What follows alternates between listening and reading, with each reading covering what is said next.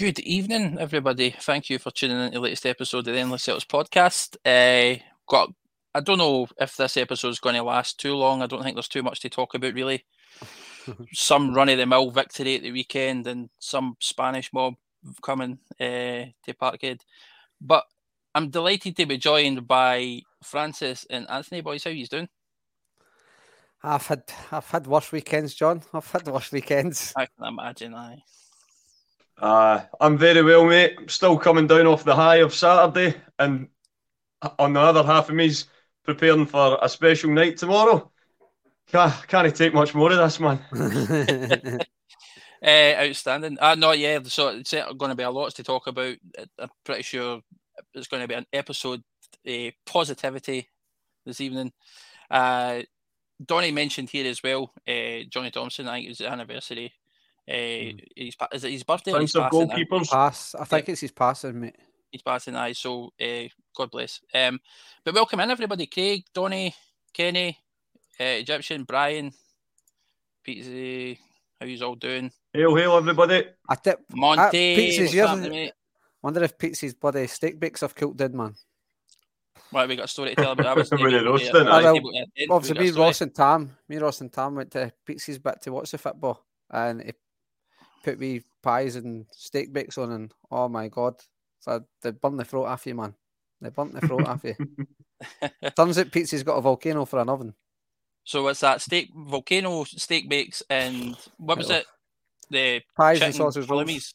What was it you had? It was the halloumi. I had pizzas and that, and halloumi, fries, and chicken. Somebody thought it was raw chicken. Aye, somebody thought it was raw chicken. Outstanding. But guys, let's just move on to the subject at hand.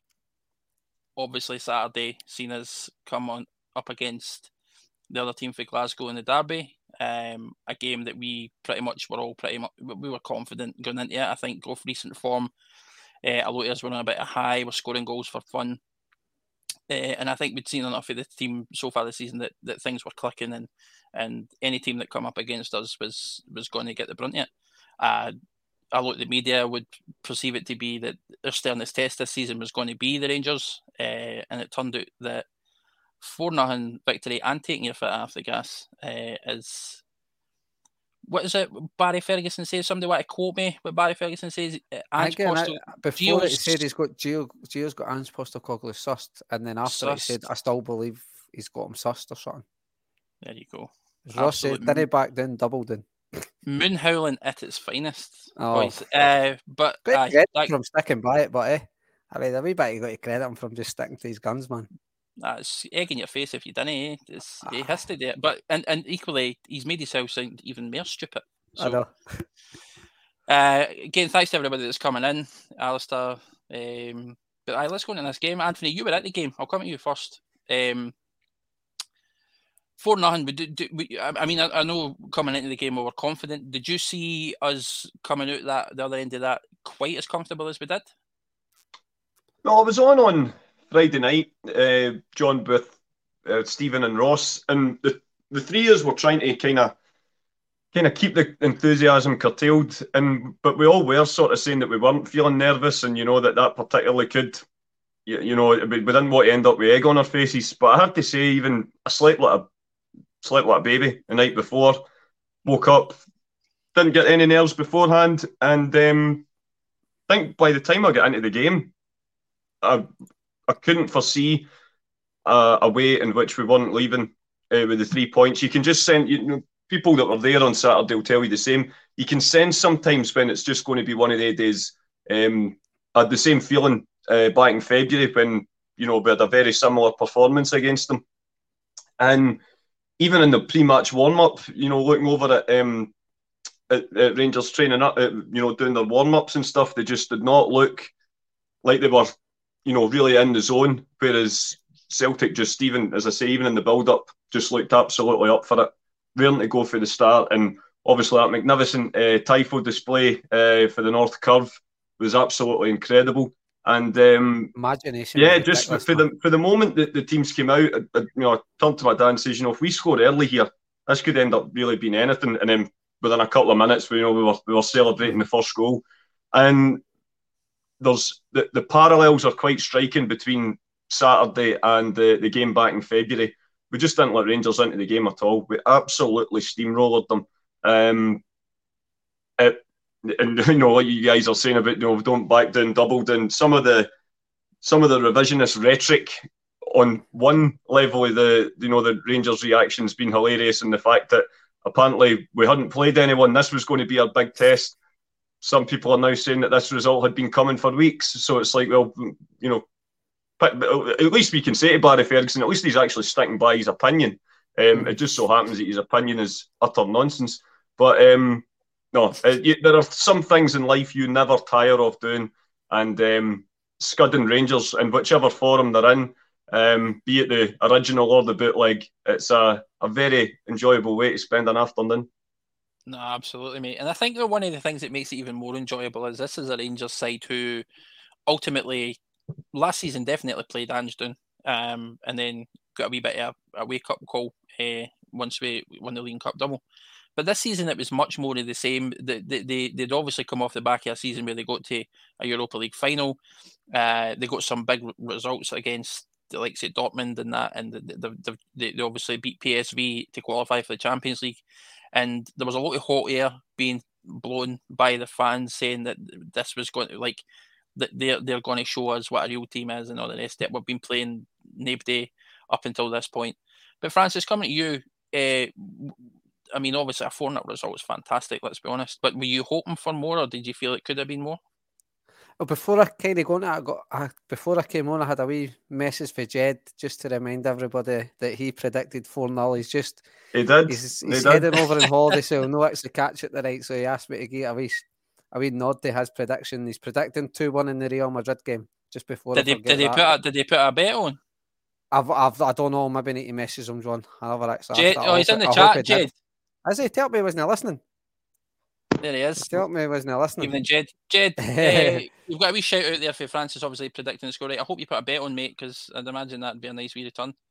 And enjoy your holiday. Bye, Franny, continue. I mean, I was a wee bit, I wouldn't say totally the opposite to Anthony. I think it's fair to say that me and Stephen kind of were a wee bit different for the rest of these in the sense that some of you are a wee bit more pragmatic and stuff like that. And whereas me and Stephen can be a wee bit more on instinct and jump to not conclusions, but we're in the moment a wee bit more. So I was the normal sort of, not as nervous as any other derby, but there was nerves still there. I slept fine. I actually did sleep surprisingly really well. I think I was sleeping for 8 o'clock, 8:30 on Friday night, to be honest with you. Got up about 6 when the wind got up. But so I had a good sleep in that, but it was before the game, like Ross and that were having a drink, and I was struggling until, like, I think I had one drink up until the third goal. And then after that, I was fine. I managed to sort of, honestly, it was once Abada's goal went, the third goal went, and that's when I proper relaxed. As good as the performance was, like, I think after, like you said, after the first goal, what's this? I probably will be, to be honest. I've not sobered up for the weekend, Monty. But even after the start we had, and Abada's goal, like, obviously, a lot of the time, it's a cliche that the first goal is always key in these games. And the way we started, and then obviously getting Abada's goal, it should have made me more relaxed, but I wasn't. But as I say, it was once that third goal went in, that was me, John. I totally relaxed. And then I was actually talking to my dad earlier, and he was like, "Oh, I wish we kept on going. I wish we kept on going." And I was like, I mean, I'd put it on the chat about it. A bit of my wishes they did keep going, but I think see constantly going at a Dundee United or a Ross County, that's, in a way, that's fine. But I think it's more humiliating to stop against Rangers and say, "Okay, we've got a big game. We've got a big game coming up in that. We've just got to play within ourselves here." And I kind of believe they did that a wee bit. They thought, well, we've got a big game on Tuesday now. This 45 minutes, this game's done now. I mean, let's not do anything silly in that. Let's just play our way through the second half. Didn't give them any wee sniff of getting in it, but it was a fantastic performance. And then we've all seen obviously the mic'd up session and stuff, and see the folk that have actually put that mic'd up session, then put like that game after it just that mic'd up session epitomises that game. Like the first 3 goals, Rangers have switched off for the first goal, they've switched off for the short corner, then they switch off for the shy. In the space of 10, I don't even know if it's 10 seconds, but 2 passes, you play 2 set pieces in the space of seconds, have switched off. The free kick for Jota's goal, they've totally switched off. And then again, Abada's, they've switched off again for O'Reilly to cross it into the back post. 3 opportunities where Ange said, if the opposition want to stop, that's fine. And that's what happens. Yeah, no, absolutely. And one of the things that you mentioned there, which I was actually going to raise as one of the points, so it's a nice wee segue into it. I'll just go straight in. You mentioned, obviously, by the end of the first half, I think we more or less had that game put to bed. As long as we made sure we'd done what we needed to do in the second half, it was a foregone conclusion. But you mentioned, like, taking, obviously, Ange's mic'd up session, the whole "we never stop" rhetoric. And the ethos built around Celtic at the minute with this, it's like it's constant. You're barraging teams for 90 minutes. One of the things that sort of surprised me is it did look like the second half we did kind of take the foot off the gas a wee bit, which kind of doesn't sort of play to that. We still sort of controlled the game, but it wasn't as relentless as it was in the first half. And I think a lot of us were kind of thinking it could have been more if we'd sort of maintained that same sort of level. But like you mentioned, you've got a massive, absolutely massive Champions League game coming up against the holders, and you want to make sure guys aren't burnt out for that. So do you think Anthony, just coming to you first, do you think Ange maybe says to them at half-time, because we already had a 3-goal lead, like, keep doing what you're doing, but like maybe just drop a couple of gears? Yeah, that seemed to be, they were shooting down the way that me and my dad sit in the second half. And yeah, I think it was just very much a case of like nothing daft. See the game out. You've seen about the substitutions that came on as well. We bring in Moy, Turnbull on. We made a raft of substitutions all at the same time. And Moy does what Moy does. He recycles the ball. He keeps things tidy. There's no panic. The odd time Rangers did sort of break forward. You had the likes of CCV at the back, Greg Taylor, who I thought had another absolutely magnificent game, and Juranovic, who just didn't let up all afternoon as well, both with his feet and with his mouth. It was absolutely brilliant to watch. He just wound up all his opponents absolutely brilliantly. There was a brilliant bit near the end when Tavernier and Goldson were trying to, they were really trying to sort of goad the referee into something, and Juranovic was actually laughing at them, and then he made the gesture with his 4 fingers, just to remind them what the score was, because counting the numbers has never been Rangers' strong point. But it's just we absolutely tore them apart the first half. As I said, the parallels were very much there with the match in February, John. And there are times when I totally get what Franco's saying. You can go, a bit of a silly analogy, but it's just in terms of, try to give a comparison. Back in '67, when Scotland played England down at Wembley, when we were, I think at the time it was 3-1 at the time, Jim Baxter kept the ball up 3 or 4 times, a bit like what Rich Arlison did for Tottenham a couple of weeks ago. And in years to come, he's always criticised for it, and he says, he went, what did I do wrong, sort of thing. And it's the whole thing of England were there for the taking. You could have won by 4 or 5. And Baxter's response to that was, trust me, son, it's always better to take the piss. And I think that's what we did second half. It was just, if we need to go for a 5th or a 6th, we will do it.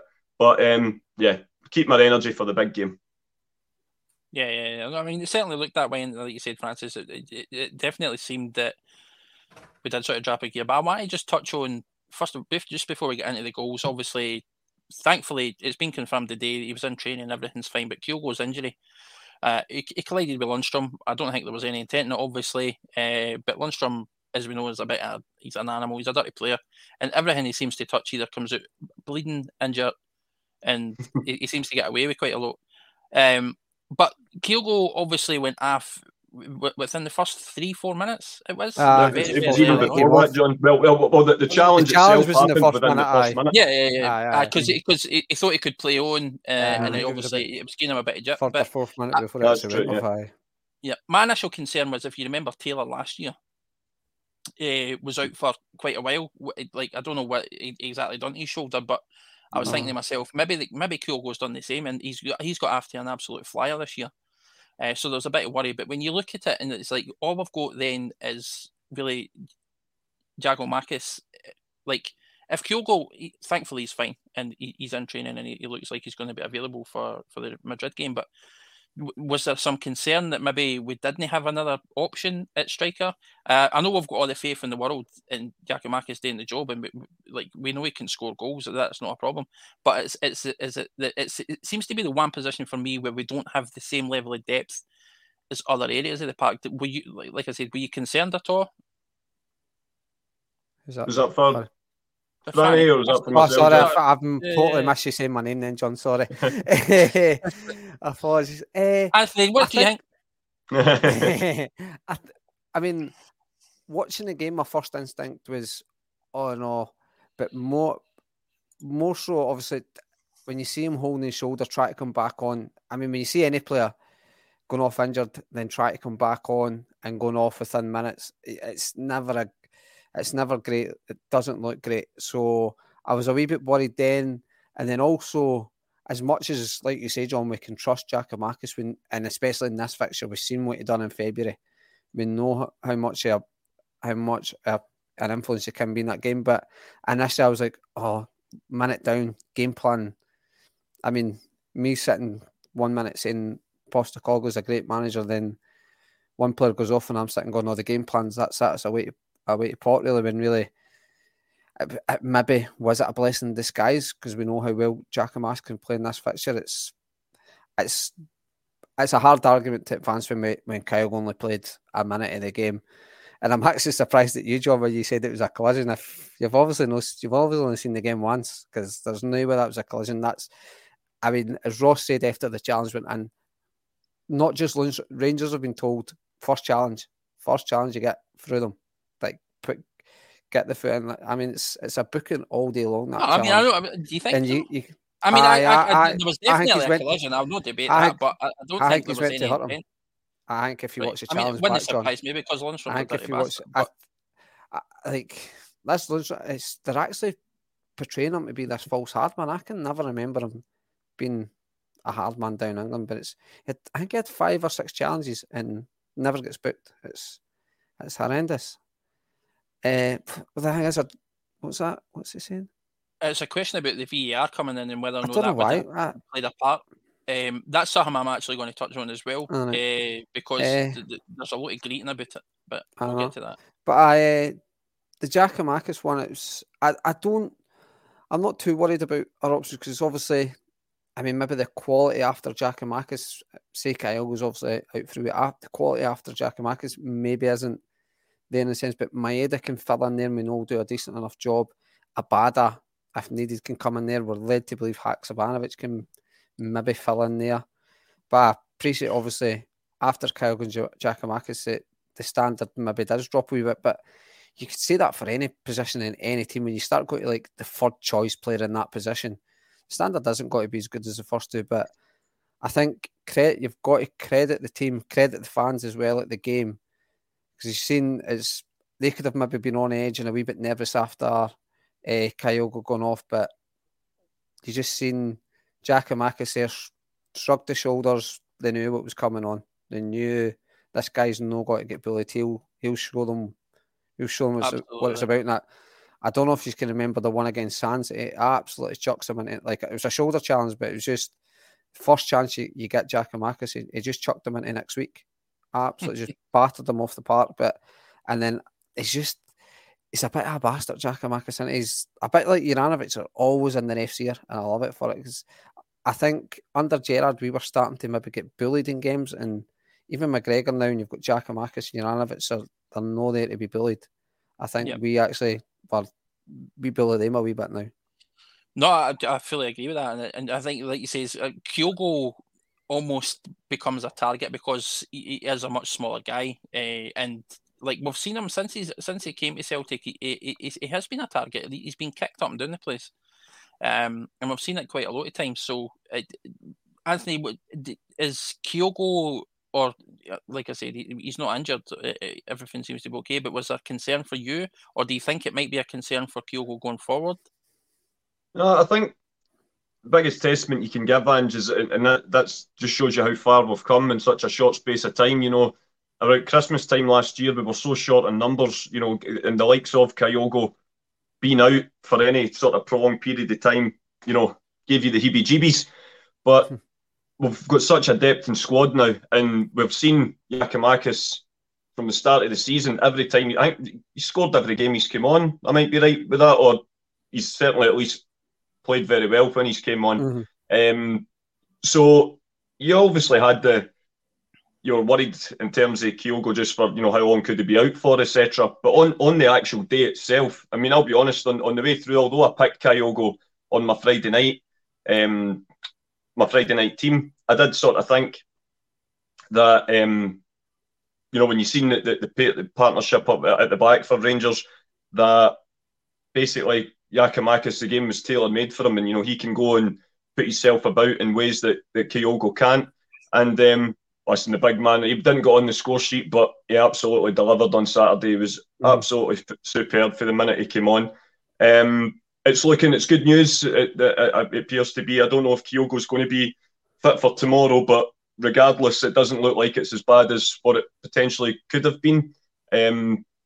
So, even if it maybe does miss even a couple of games, you still have Giakoumakis in there, obviously, as the first pick. Maeda can play in there. Haksabanovic is still to get a proper run in the team. He might just have to play out his normal position for a little while. So, yeah, I think we're well covered, and we've certainly got the firepower to, keep this show on the road. Yeah, absolutely.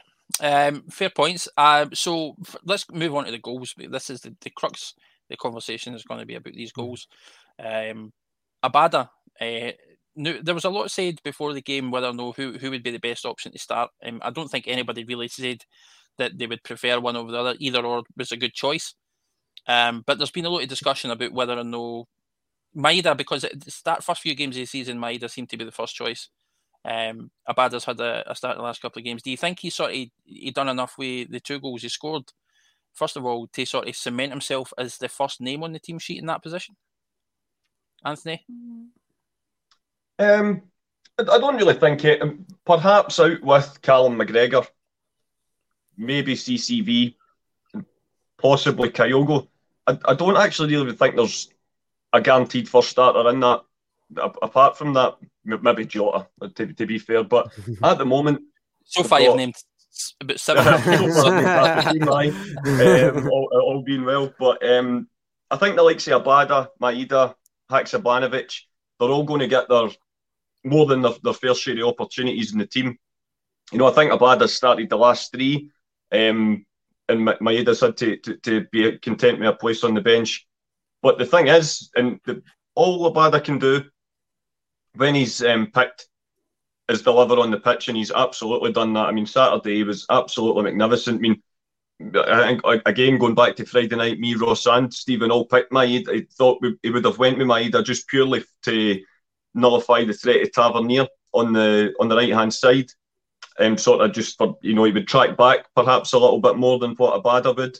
That was their thought behind it. But that's the reason why we're on a podcast and Ange Postecoglou gets to make those kind of decisions, because it shows you what we know.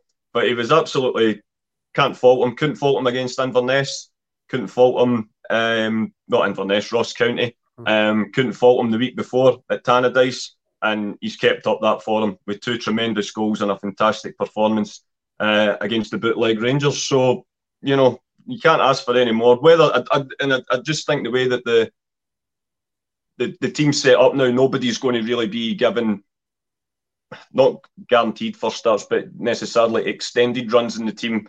The pressures of going in and competing on 3-4 fronts means you're going to have people constantly fresh.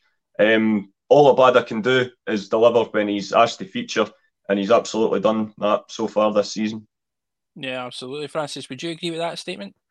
I think Anthony's kind of bang on the money there. Like, I would have probably if you asked me on Friday, I would have probably lumped for Maeda as well, simply for the same argument Anthony, and that was advancing just to keep Tavernier pushed back. But equally, Abada is like, we know with not just against Celtic, but Barisic does seem to struggle defending that back post, and Abada has got an absolute great knack of being in at the back post at the right time. Like, he's, for a 20-year-old laddie, he just knows where he plays that position, like the sort of right of the front three, brilliantly. He knows where he needs to be at specific times, and like, he's clearly just been coached for a young level, just like a sponge. He's just soaked it all in. I mean, he's still only 20. Well, that's what I was going to say. He's 20-year-old. You've got to credit this guy's mental strength to come over to a new country at 19, not really knowing anybody. We obviously have a relationship, or could form a relationship with Beaton, we both being Israeli and stuff, and that may have helped him settle in a wee bit. But I mean, you just need to look at what he done last season, and it's good to see. I appreciate it's a few games in, but it looks like last season isn't going to be a one-hit wonder for him. It looks like he's a proper player. And like you say, he can't do any more to really ask the question to say, look, or to say, I'm your number one guy out there.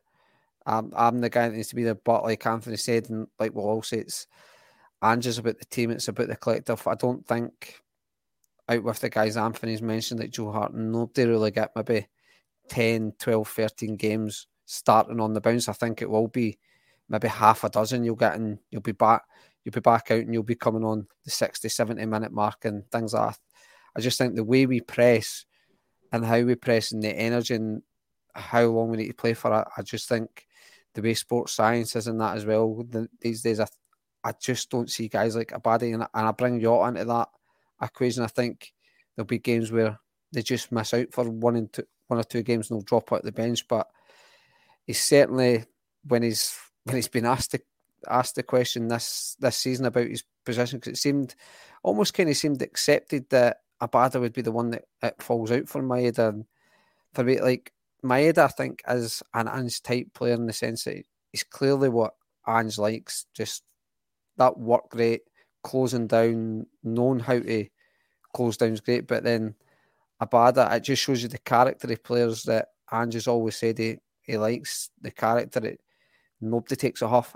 Abada comes in, scores a hat-trick one week, has a decent game against Ross County, then scores 2 goals on Saturday against your rivals. So I think everybody in the team just knows their role within the team, doesn't take, if they're in one week but not the next week, there's no huffs. They know the end goal and they're all in it together. So while Abada, as I say, Abada can only continue to perform and do what he's doing, yeah, and it's no more they can do, and I think you've just got to credit a guy for that. No, absolutely, and I think it's thoroughly deserved credit as well. And he just seems to be coming on leaps and bounds. And like we mentioned, he's only 20, and the guy, his ceiling, it seems limitless at the minute. He doesn't seem like he's even hit, like, he's not going to get any better than he is now. There's still so much potential in it. I just want to touch on this comment. I've left this comment up because Alistair made a point. Obviously, when he scored that goal and he got hold of that T-shirt and he was showing the cameras, this is a sign of a player that's obviously not just... It's easy for footballers to maybe get lost in the sport itself, and a lot of them are out of touch with some of the fans at the club as well. But these guys coming into Celtic seem to be buying into not just Ange and the club, but everything, top to bottom, right through at the club, including the fans and some of the statements that they're making and things like that. Do you think that is down to... Well, I mean, you could say Ange is like kind of crux of it, but what do you think is it about the Ange and the club as a whole, Anthony, where these guys are they're paying attention to what the fans are talking about? They're aware of the goings on around the club and the sort of ethos surrounding the club and everything else? I just think it just shows you that the players want to be there, and that they're invested in what goes on, not just on the pitch, but around the club as well. You see it at full time a lot of times recently, when they're celebrating with the fans on the pitch, and it's not like they're trying to get off the park as quick as they can. They want to be involved. They want to be part of it because, it's a short career, football, and, the game's littered with players that wanted to get out of Celtic, couldn't get out of Celtic quick enough, and very much lived to regret it. And in Ange Postecoglou, managers as well, it has to be said.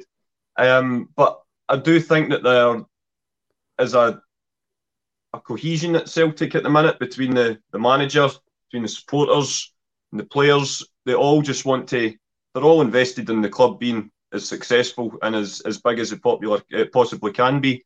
Yeah. And at this moment in time, you know, things are pretty, rosy in the garden at the moment. So of course it's always going to, you're going to have that feel good factor regardless. But I do think pretty much from when Ange's came in the building, there did seem to be just a change in the atmosphere. Angie's own story very much mirrors a lot of the original Celtic supporters, and their stories, travelling overseas, etc. So it's a match made in heaven at the moment, John, and let's just hope it continues for as long as it does, because a Celtic Park or a Celtic support cheering on a successful Celtic team is always a joy to behold. No, absolutely. But I think one of the reasons and why I wanted to bring it up specifically is there's a lot of talk about this Ange team, and a lot of people are saying that this is maybe the best team that they've ever, the Celtic team that they've seen in terms of the style of football we're playing. It's as close to what it was when Burns was the manager. And then you've got obviously the comparisons with Rodgers and his invincible season, and then going back to O'Neill's team, which all different styles, absolutely.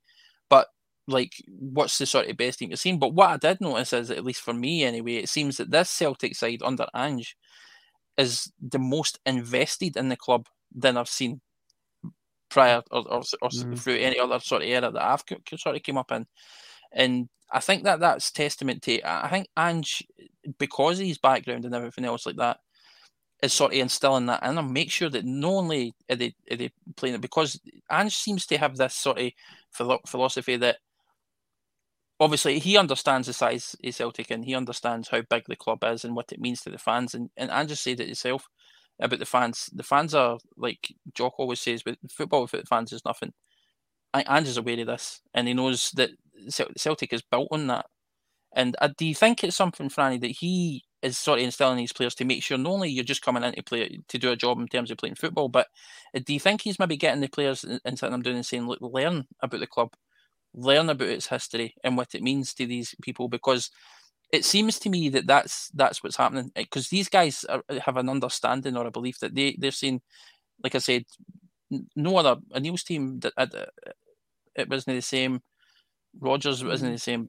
It's players now just seem to be buying into it, and I think it runs deeper than just the style of football. It's hard one to really answer that, Joe, because I mean it's evident. The evidence is all there to say that it's clear that they do enjoy playing for this club. That they do look like they're invested in it. Like Anthony says, there's never seems to be a rush, regardless of the calibre of game. There's never a rush to get off the park. I think Postecoglou, I mean, the players have got to take a lot of credit for it, but I think personally, I don't know if myself, I'm thinking it maybe comes back to Postecoglou signing the character. Obviously, you've got to be a decent player, but he wants to sign the right character as well. And I think that has a lot to do with where he knows people will buy into the club. And then obviously if they're buying into the club, they'll maybe look a wee bit into the history and they'll get involved with the fans. And obviously for style, it is up there with Tommy Burns' side. I mean, it's probably Tommy Burns is probably the best footballing side I've seen for Celtic in my memory anyway. Martin O'Neill's team were just ridiculous, just a winning machine, absolute winning machine, and had players like Larsson, Sutton, Hartson, and Lambert, things like that. Had really, really good players. Then you've also got your invincible team. Is maybe a wee bit of recency bias coming in it. Recency bias. I'm talking like Stephen here now, man. Don't even care what I'm trying to say. But I don't know if that's maybe coming into it a wee bit, but definitely footballing wise, they blow Rodgers' team out the water. They connect with the fans. Going back to that, like social media wasn't so big back when even in a Neil's team. So has that maybe played a part with the? I wouldn't say there was a disconnect between the fans and stuff when Neil was there. I think he brought a connection with the fans, but certainly Ange is a very intelligent man, and he says all the right things, and he believes everything he says and stuff, and he knows the right things to say. And I think the fact that he's not let the media get the better of him as well, I think that's helped him. And it's smart answers he gives back, but he doesn't say it like a dick in that. He's no, he just bats him away. And even we hear it with the players and that now. You hear Jota's interview after the game, and he was asked off the BBC if they thought that was the season finished. He was like, he pretty much laughed at the guy. He was like, come on now. It's September. He was saying this last year when Rangers beat us and they were ahead of us and that, then we overtook them. He was like, what's it with seasons finished in September here? There's a lot of football to play. So they're all saying the right things, and I think it's a key component to a successful team is having that connection with the fans. And we all say that under the COVID season that there was a massive disconnection there between the fans and the club. And maybe Ange looked at that and was like, well, this is a way to get me back on side or give me time, because there was a massive job to do. So if he can get that connection with the fans, it maybe buys him a wee bit of time when obviously the start of the last season didn't go great for him. But obviously gives you that credit in the bank because the fans are on your side. The fans can see what you're trying to do. They see you're making a connection with them and investing yourself in the club. So I honestly didn't know, John. There is a clear connection there with everybody now. And like Anthony, like everybody, you just want the guy to be there for as long as he can. I've never. It's a weird thing to say, but I've never wanted us to win for a manager so much in my life. Yeah, no, absolutely. And this is why I wanted to raise that sort of point, because there's been a couple of guys saying that in this one as well. He brings that sort of feeling back to Celtic, and the players, every single one of them, it doesn't matter who they are or where they come from, they seem to get invested, and they're actually.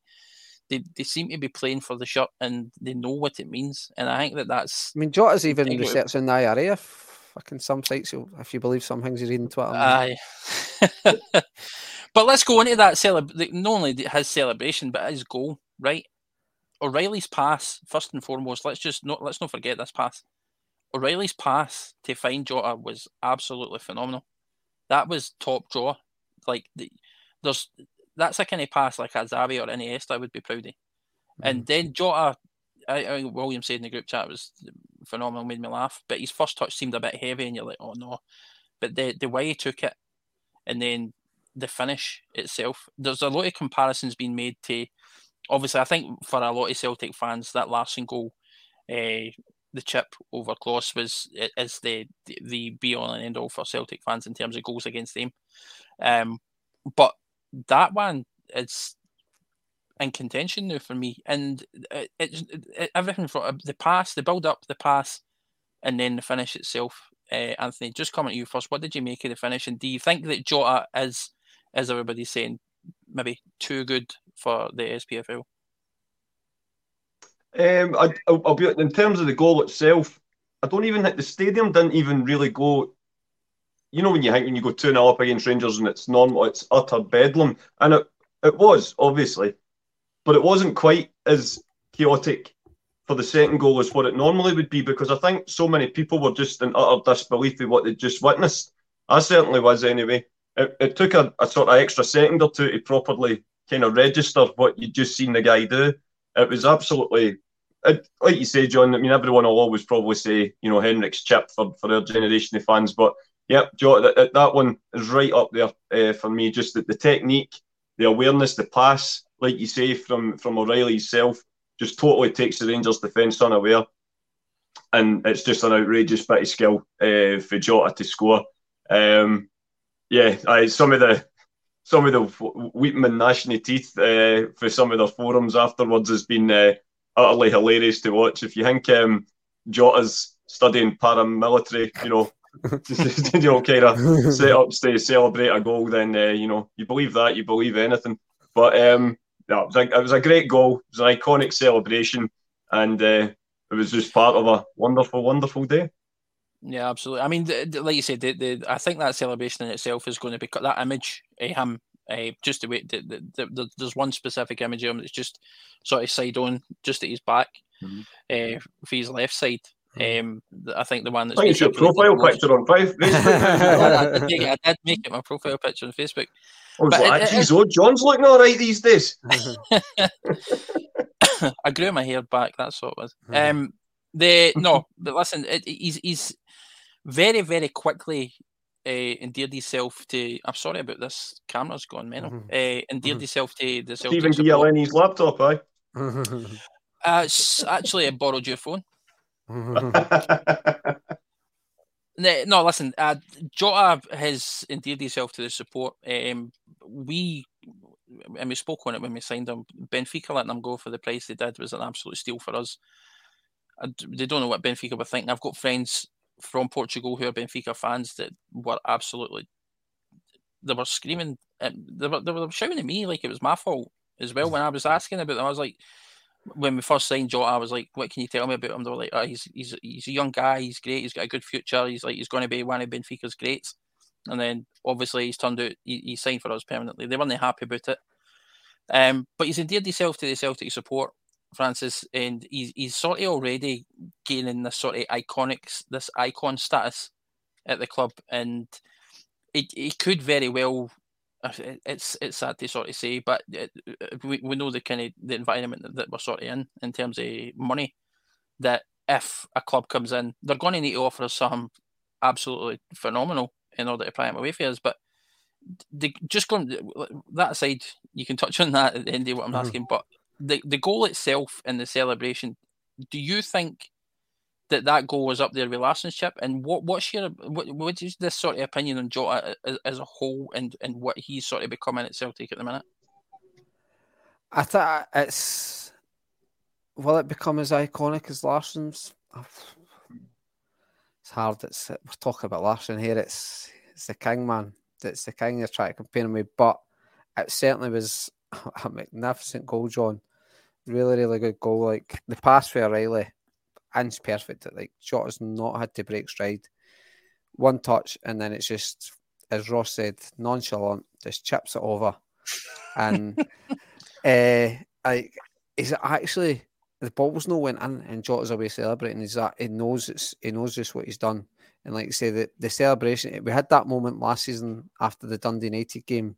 During when Abada scored in the Dundee United game, where we seen obviously Jota ran out into the fans. He was like, "That's we had that iconic picture." But that celebration, that's just going to blow it out of the water. It is such an iconic moment. But what I liked about it as well, obviously, when the rest of the team come over to celebrate with him, you actually see him kind of look up, and he's obviously looking towards the Rangers fans. And he's just got a nice wee grin in his face. That was brilliant. It was absolutely brilliant. I actually just liked the way he just sat there, like just stood there and grinned at them. But Jota this season, I think the fact that he's here permanently, not that he didn't perform last season, but I think now that he knows where his future lies for however long he wants it to be at Celtic, hopefully it'll be well. But he knows where his future is. So I think that's gave him confidence to take his game on a wee bit, take the risks. What Ange likes his players to do is take risks, and I certainly taken his game to a different level. And the big test will obviously be for Europe, but I think he's made for it. I absolutely think he'll love playing in Europe for us. I know obviously done it last season, but I think the Champions League, I think he's really got to. It's his level, and I don't know what to be one of these folk like the other half of Glasgow that it seemed to rejoice in transfer fees, and I've got this big thing about how much they get for players and like to celebrate it. But I believe he's got the potential or how much they think they're going to get for players. I think he'll be more than keen if he performs the way he has been in the Champions League. I think he'll go for more than the Tierney money. As much as I didn't want him to go, I think we're talking that kind of money. We're talking silly. I think we're talking silly money for him. I mean, if he's playing in England, or he's playing in Spain, or he's playing in Italy, he's the best Jota in Britain, isn't he? Listen, current form, absolutely is. 100%. And like I said, if he's playing anywhere other than Scotland, you're talking astronomical figures, silly money. You wouldn't be. I mean, you could, if somebody says to him, he was, let's just say he was playing for a Manchester United, right, and then he was getting signed off another team. You're talking. If somebody says, he was gone for about 70 million, you wouldn't bat an eyelid. You'd be like that. Try to remember that player Wally mentioned that I think he went transfer deadline day, hardly kicked the ball for a team and he's went for 40 million or something. I think Wolves did Wolves buy somebody for 40 million or they sell somebody for 40 million or something? It's hardly kicked the ball and you're like... Absolute nonsense. And I think that because he is with us permanently, it's something we should obviously keep in mind. Don't let clubs take us for mugs. I don't think we're in a position at the minute where we need to. Finance-wise, we're in a healthy position. And we don't need to sell. And this is the thing. So it's like, if they don't want to be here and they definitely want to go, then fine, fair enough. I think that's when we'll get rid of boys. But as it stands at the minute, with the cohesion we've got throughout the team, the way we're playing, the fact that these guys are buying into the club, that they're becoming fans themselves, they're endearing themselves to the fans and the club as a whole. And everything just comes full circle. It's like, why would you want to leave? And we've seen it previously with other guys. It's like they've done absolutely fantastic things for this club, and then they've moved on, and it's not been quite so fruitful. The grass isn't always greener on the other side, is a term that people like to say. We saw it with the likes of Gary Hooper and other guys. I mean, we could sit here and probably brainstorm and come out with a number of names that have left us and then have kind of fallen off a bit. They've no meaning. But I think also we need to be realistic, and gone are the days where players like Bruni, and we might see it with Kalmack, but like Larson and all that's time for 7-8 years or whatever the case is, because of the way the market is at the minute. But if you can hold on to him, like he says, for 4 or 5 years, then you're absolutely going to demand an astronomical fee from him. Let's just talk about the fourth goal, right? This is something like, I want to see the goal again, but or the Benny Hill theme. McLaughlin's pass to Turnbull, by the way, was absolutely phenomenal. I don't know what was going through his head. It was another one of the what's the goal a day in Tom moments. Anthony, could you believe that that they turned off that much and they were so switched off? Do you think it was a nerves thing? Were they just not paying attention? Had they just given up? Or was it a case of like or is it just a case these guys really aren't as good as they think they are? I think it was just one of those things. It happens. Do you know what I mean? It happens to every goalkeeper. John McLaughlin didn't have as bad a game as what is getting made out a lot in the press. He got a lot of stick for the first goal as well. But I actually think when you see the power that Abada gets on it, I get that he'll be disappointed as a keeper for not getting it, but he actually did make a couple of decent saves in the second half, especially. But he didn't have any chances with goals 2 and 3, but 4, it's just one of those. It was in his eyes, he said a bad day at the office, and he's just totally not put enough on it to get to the Rangers player that he was trying to get it to. And you just can't do that around the likes of David Turnbull, because he'll pounce and he'll punish you. And it was just the icing on the cake on what was a great day. Absolutely. Franny, what did you make it? What was your thoughts when you seen it?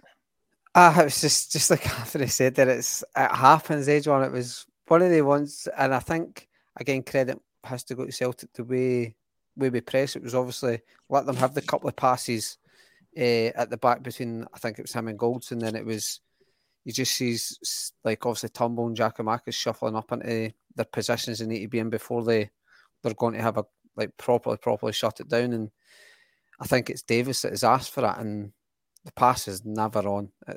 You've got to kind of fire it and or try and chip it over Turnbull, but the pass is never on. It's like I say, it was one of the moments, an absolute brain freeze for the keeper.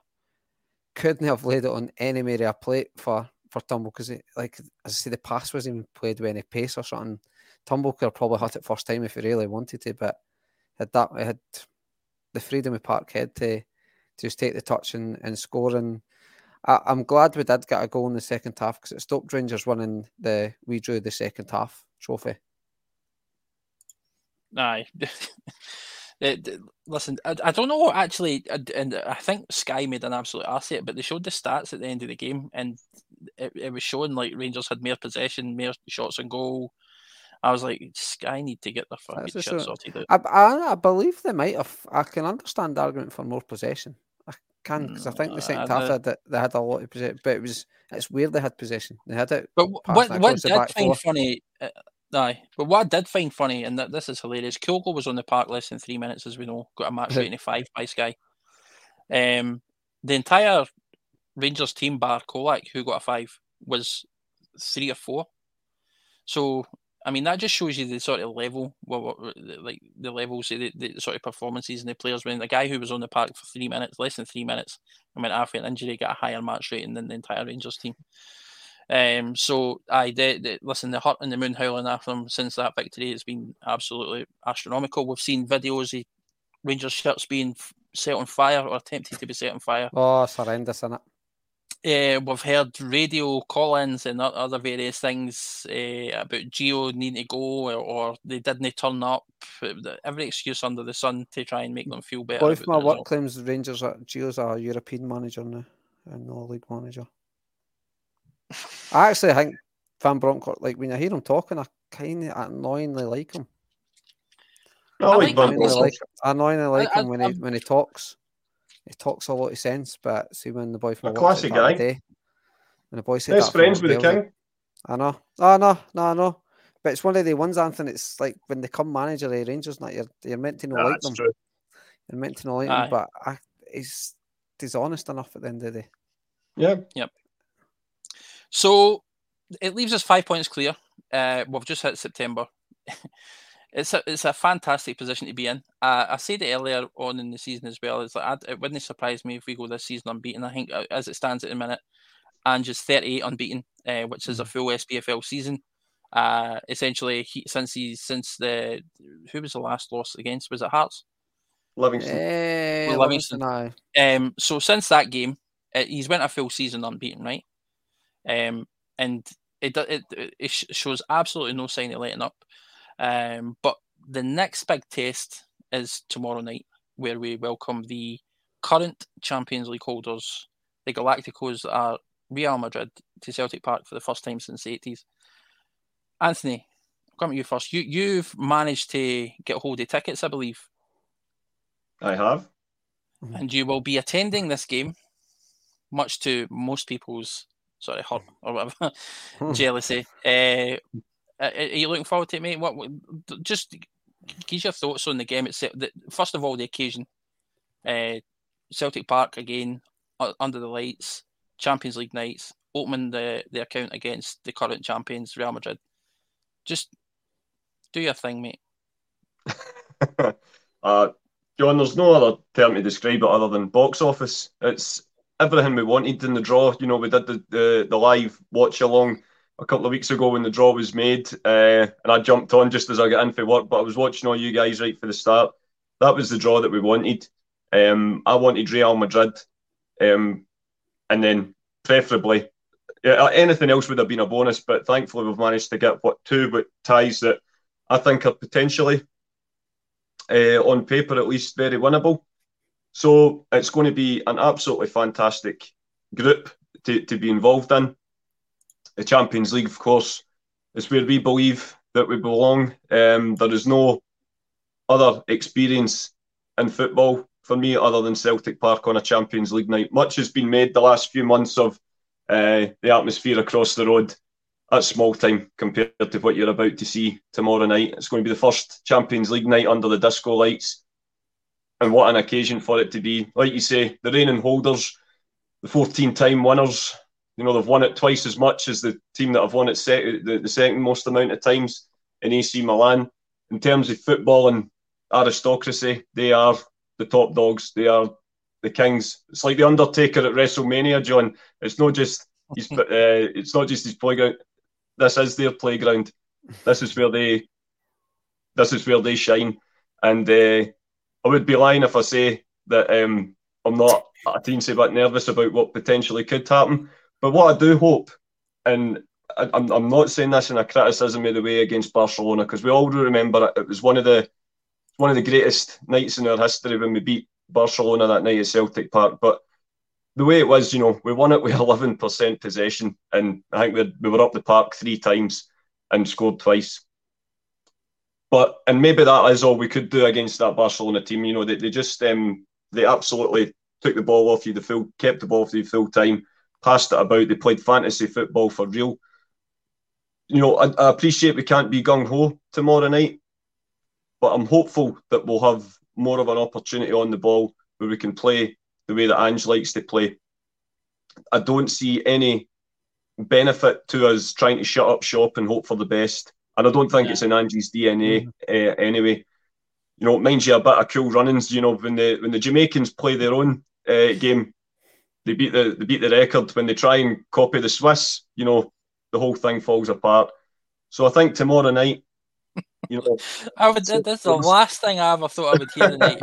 Just try to think of in terms of playing to your own strengths. We don't know any other way except taking the ball and taking the fight to them.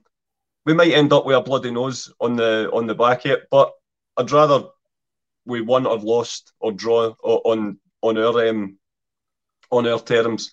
But all you can say to everyone that's going, I mean, I can't wait. It's going to be my wee boy's first time in the Champions League as well. My mate's away on his holidays, so I've managed to acquire another ticket. So it'll be the 3 generations tomorrow night, me, my dad, and my wee boy. So can't wait. It's going to be one for the ages. As I say, they don't come around very often, the Kings of Europe. It's 1980 was the last time they came to Celtic Park.